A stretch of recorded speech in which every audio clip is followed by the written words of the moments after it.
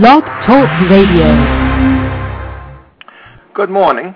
This is Dr. Lawrence Simon, and the show, as always, is entitled The Stories We Live By. And I thought I would cover a number of topics this morning and hopefully take some phone calls after a bit. What I was going to talk about today is the myth of mental health. Now, over the last weeks, I have been trying to demonstrate to my listeners that the story of mental illness is just that, a phony story, in which unwanted behavior is labeled with moral labels that pose as medical diagnoses or as problems requiring the intervention of psychotherapists or, as is most likely at this point, some psychiatric visits in which one takes drugs that are posed as medicines. And I think I've been able to demonstrate, at least to some of you, that these moral names really aren't illnesses because there's no evidence that any medical problem exists in any of the diagnoses, the hundreds of diagnoses that litter the big book of bad names known as the Diagnostic and Statistical Manual of Mental Disorders, the DSM, or the Bible of the psychiatrists, and the Bible of the psychologists and the social workers, and everybody who deals in health insurance and earns a living on the unhappiness, confusion, and misery of people by putting into this lie in this story that you're ill. What is left out of all of this is the idea that you can be mentally healthy. And if you can't be mentally ill, you can't be mentally healthy. It's a euphemism. And I want to discuss that and then talk about what I think mental health really is if we get rid of the idea that it's health and that you need a doctor or some professional to help you achieve it, and that you can begin to look at this story from the outside rather than from the inside where it traps you in its language, and look at it from the outside and your life from the outside. And again, my goal is to help you, if you wish, change the story, rewrite the story that you live by so that it's more productive and healthier and more loving and more fun, brings more happiness, less misery, etc. So, mental health, what does it mean? Well, if mental illness is unwanted behavior we call bad names, then mental health must be wanted behavior that we call good names. And that's what it is. When you behave as others or you yourself would wish, if you feel what are supposedly the right feelings, if you think what is supposedly the right thoughts, if you're comfortable in your own skin and comfortable with others, then I guess you're mentally healthy.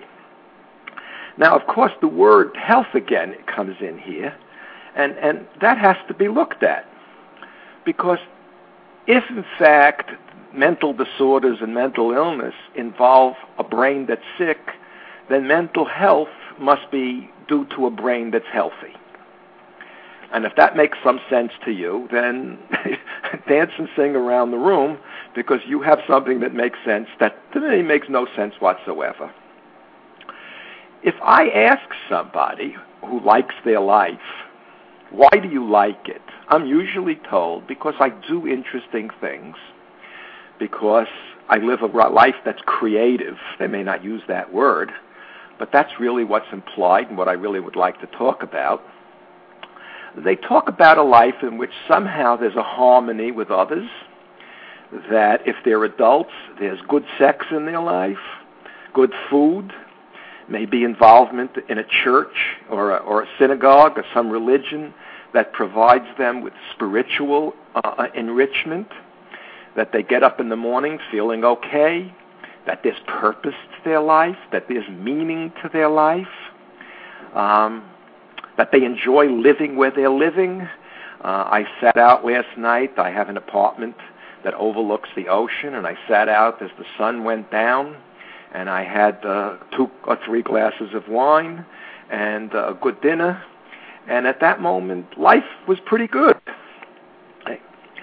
Now, is that because my brain is healthy? Well, obviously, if my brain genuinely wasn't healthy, and if I had a medical problem and I required a neurologist, I couldn't have enjoyed the evening as I did.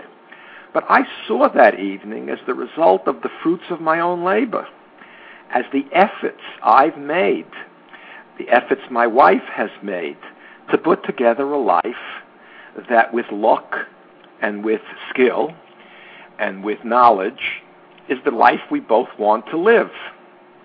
And so my brain must be involved, my body must be involved. As I get older, I do worry about sickness. I fell on the tennis court not long ago, and I have a knee that will never be the same. 30 years ago, 2 hours later, I probably would have been better. By the way, if indeed we do find that mental illnesses or disorders in the DSM are neurological or due to chemical upsets in the brain, they won't be called mental disorders anymore. They'll be called neurological disorders.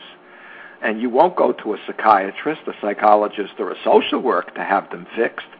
You will go to a neurologist, people who are real doctors and deal in real medicine. The rest of us, when it comes to medicine, are imitation or make-believe doctors. What we really are, I think, as I've said before, are kind of philosophers, people who help examine the nature in which we live, and hopefully, through the interaction with us, help people make a better choice in how to live, so that they too have an evening such as the one I just enjoyed, if that's their choice as to the kind of evening they wish to have. So, there is no mental health because there's no mental illness. What there is a good life. A good life. And what makes a good life? Well, I'm not very religious, so I don't really believe that it's the intercession of the spirit world or of gods or God or anything else that makes my life. I don't believe in fates. I don't believe in destiny. These are not things I've ever believed in, and as hard as I might want to believe, I can't. They just don't make sense. So I believe that much of life is luck. I think if you're born right now in certain parts of the United States, your luck is running a heck of a lot better than if you're born in Baghdad, Iraq, with this terrible war going on. I think much of life is luck. By the way, I get eerie feelings when somebody tells me God decided which of us are born in a war zone and get hit by a bomb when we're 2 months old, and God endows the rest of us with a life that goes on for 80 years in which we are happy and enjoy. There's just something about that that has always rubbed me the wrong way. So what's the good life? How do you live a good life? What are the elements of a good life? And I want to talk a little bit about that and some of the things and the stories that enhance a good life and prevent a good life. And that's what we're talking about. I really do believe that the good life is lived according to the Golden Rule and the 10 Commandments. I really do believe that a good life has to be a moral life, depending upon how you define morals. And I don't believe that morals are written in stone. They really what seem to make sense to us as human beings. And sometimes we think it's moral, and we get together and we agree as to our morality. On the other hand, Hitler believed that the most moral thing he could do to Germany was kill 6 million Jews and 7 million non-Jews. People forget that. 2 million gypsies, all of the homosexuals, retarded people, anybody that the psychiatrist labeled as mentally deviant or mentally ill, all their political enemies. When it was all done, 13 million people were destroyed in the name of creating a good life for the Aryans living in Germany. So obviously, we can't all agree on what the morals are, but I think that the 10 Commandments give us a good run at what might be a moral life. Now, I don't believe that these will come down from on high. I think human beings work these out over the eons because they create psychologically the best way to achieve some kind of purpose, meaning, and happiness in life. And so I want to define that in psychological terms and move away specifically from the moral. What makes a good life? To me, it's a balance between finding and creating a story in which your unique self can express itself, and at the same time, a story in which you can love and be loved by others. Sounds simple? Well, I guess it can't be simple, because how many of us achieve such a life? I do believe it's achievable. I think it's always a struggle. And again, I think certain amount of luck is involved, particularly when it comes to the story that is written for you when you first begin your life. What kind of story will that be? Will you come into an authoritarian world in which individuality and the expression of your individual needs and interests is called selfishness, and my favorite word, disobedience, in which if you deviate from the norms of your group, of your family, of your church, you're considered mentally disturbed or a sinner, and the harshest of punishments and labels have to be addressed against you and placed against you so that you can conform down the line to what is the right thoughts and the right feelings and the right actions. I think that becomes oppressive, and people do become serious victims of oppression, the political oppression that can exist in such families, in such churches, in such schools, and in such societies. On the other side, I think that we need other people as we express our individuality. And if what we do, if what we create is used to wound and hurt others purposefully, and we end up in prison or we end up in a mental hospital because we find that we cannot negotiate some kind of loving relationship, supportive relationship, something that gives us dignity and those around us allows them their dignity, then I think we're equally miserable. So an individual without a loving family, without a loving group, without a warm, supportive school, church, if that's what's chosen, a political process that's democratic, I think is a very unhappy individual. And then uses all kinds of defenses involving drugs, alcohol, violence. It's not enough to think that you're just a good person, but you have to be a perfect person. You have to think that you're God, that you can't make mistakes. And all of this leads to a kind of, in my experience, a misery for yourself and others. That somehow the good life recognizes this, that every one of us is the same, and every one of us is unique and different. And it is that sameness with others and that uniqueness that has to somehow be balanced out in the way we construct the story of our lives. And the struggle is to find a way to change those stories that have us alienated from others or have us absorbed by others, where we go to work and have a boss and hate him but kiss his ass anyway, where we find ourselves flattering people, where we're terrified to even think about what we want or what we might deserve in our own lives. And when I say create, by the way, you don't have to be an artist. That's recognized. Although I love the saying by Oscar Wilde, famous writer, that a life not lived as if it was a work of art is misery. It's empty. Over the years, when I have spoken with people, students and people who have come to me, and I say, what do you love to do? There's always something at the heart of their life that gives them great pleasure. My pleasure is in creating these shows right now. And it really is a great pleasure for me to do this. I had a student who, when we were discussing this, came alive. Her joy was making fruitcakes over Christmas. I'll never forget that. And each year she tries to better the fruitcakes that she made.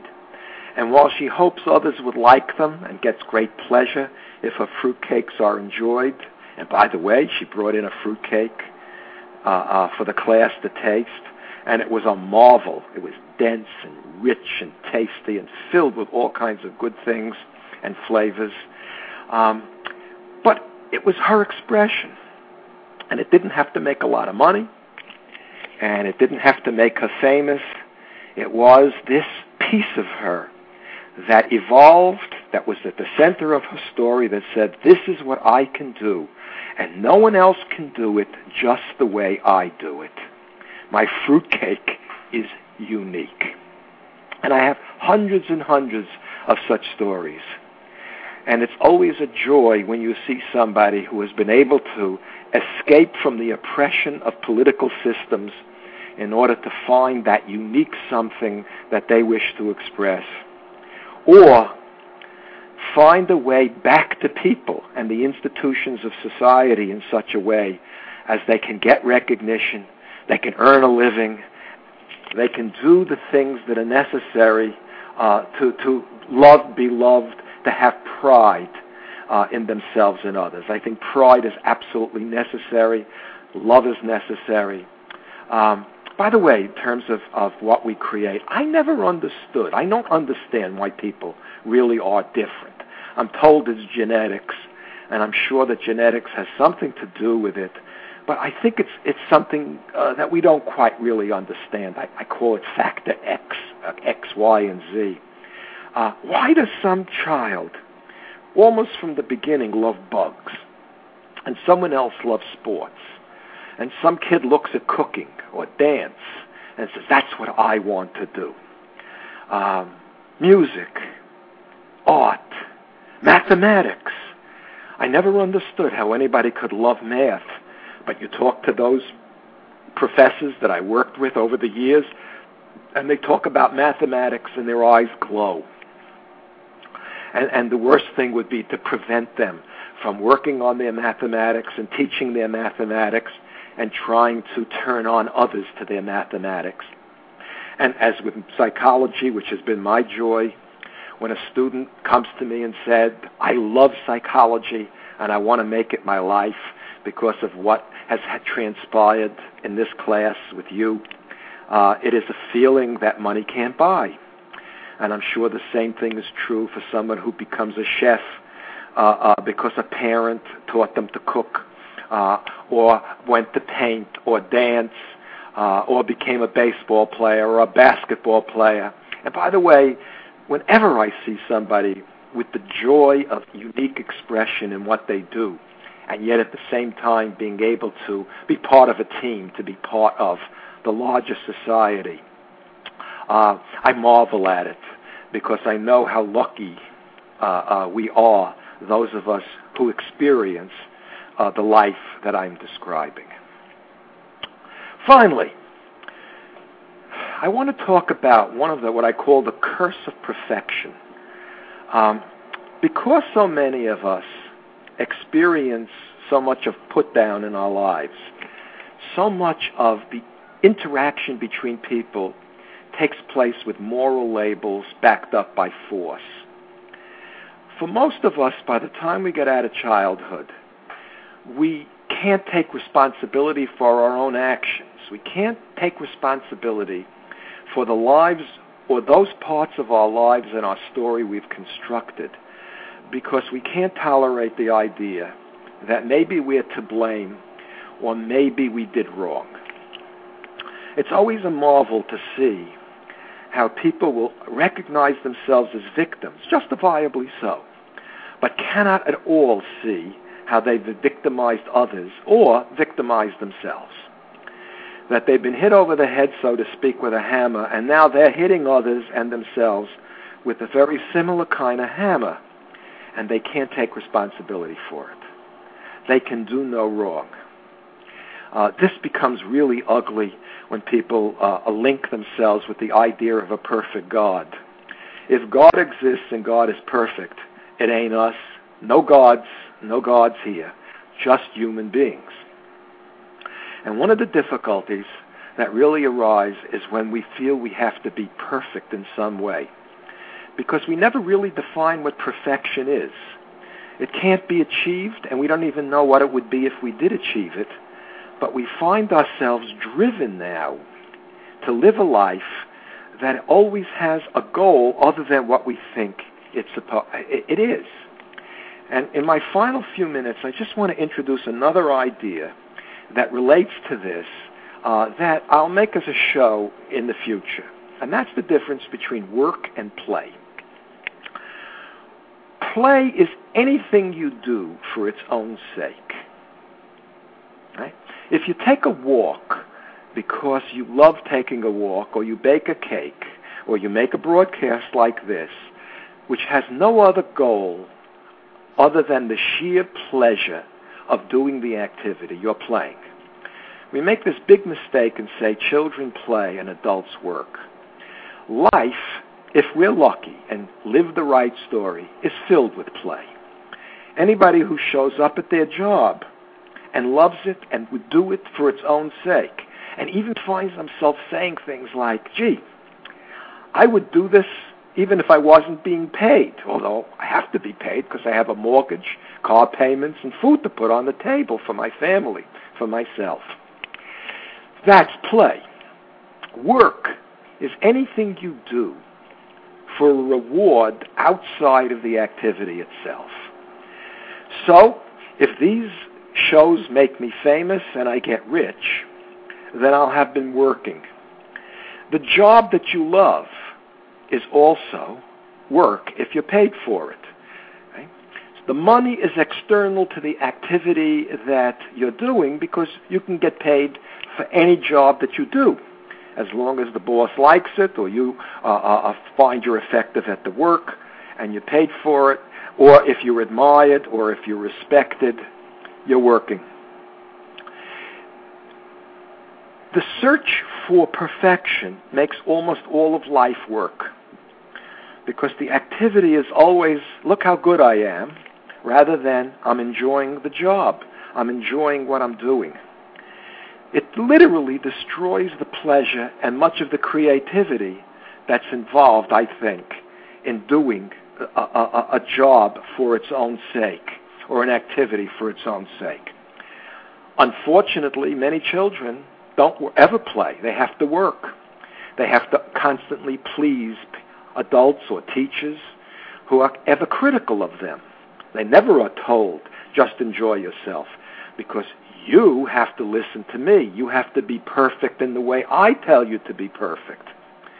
In other words, a child in the street who's trying to survive or has nothing to eat is working very, very hard. There is very little play for a child in that kind of a situation. So what we have is an interesting situation in which lucky adults, and again, so much of this I believe is luck, but are not good efforts, spend their life playing, and children work. So that there is no correlation between work and play and age. You can be working or playing at any point. And I used to beg my students and those who would come to see me and my own children, find something that resonates with your soul. Find something to do, not simply how much money you're going to make. When you only work, I don't have to tell you how slow the time goes. I've had periods where when I taught or worked with people I didn't like, it was all work. I don't have to tell you that if you have a job that you hate, you do it only for the money. Getting up in the morning is a long, depressing activity. Driving or taking the train or commuting is awful. And then sitting and watching your watch as the seconds pass by slowly, slowly, slowly is awful. I don't have to tell you that when you're playing, when you're creating, when you're doing what you enjoy, You wonder, where did the time go? It speeds by. One of the emotions that's interesting is the emotion of boredom. Whenever you're bored, it's really a form of anxiety. I believe boredom is saying to you, you are saying to yourself in boredom, I'm wasting my life. This is not what I want to do. Either I'm doing something I should do, or it's something I want to do, but right now all I'm doing is passing time. Time is spinning by, and I'm wasting my life, my creativity, my energy, my one single life. Well, I think I've done enough for this morning. I think I've covered. Next Monday, for those of you who might have been gotten used to this show, on Monday, I'll be on the road. With any luck, I'll be somewhere between Richmond, Virginia, and Savannah, Georgia. So I don't think I'm going to do a show next Monday, but I think I'm going to do one on Thursday. And I got an email from a former student who apparently was listening to this show or was on psychtruth.org and reading my blog, and thanked me for alerting her to the fact that there's no such thing as a medical problem involving addiction. And I thought that my next show would deal with addiction and the myth of addiction. The false story that if you drink too much or you take drugs that you're not supposed to, that you have an incurable disease and must forever stay away from drugs or alcohol. And I'll tell you some very interesting stories and help you change that particular story. So until next time, this is Dr. Lawrence Simon, and I'm going to hold on. If there are any calls, you can call 646-716-7756, 646-716-7756. Okay? I hope to talk to you next week. Goodbye.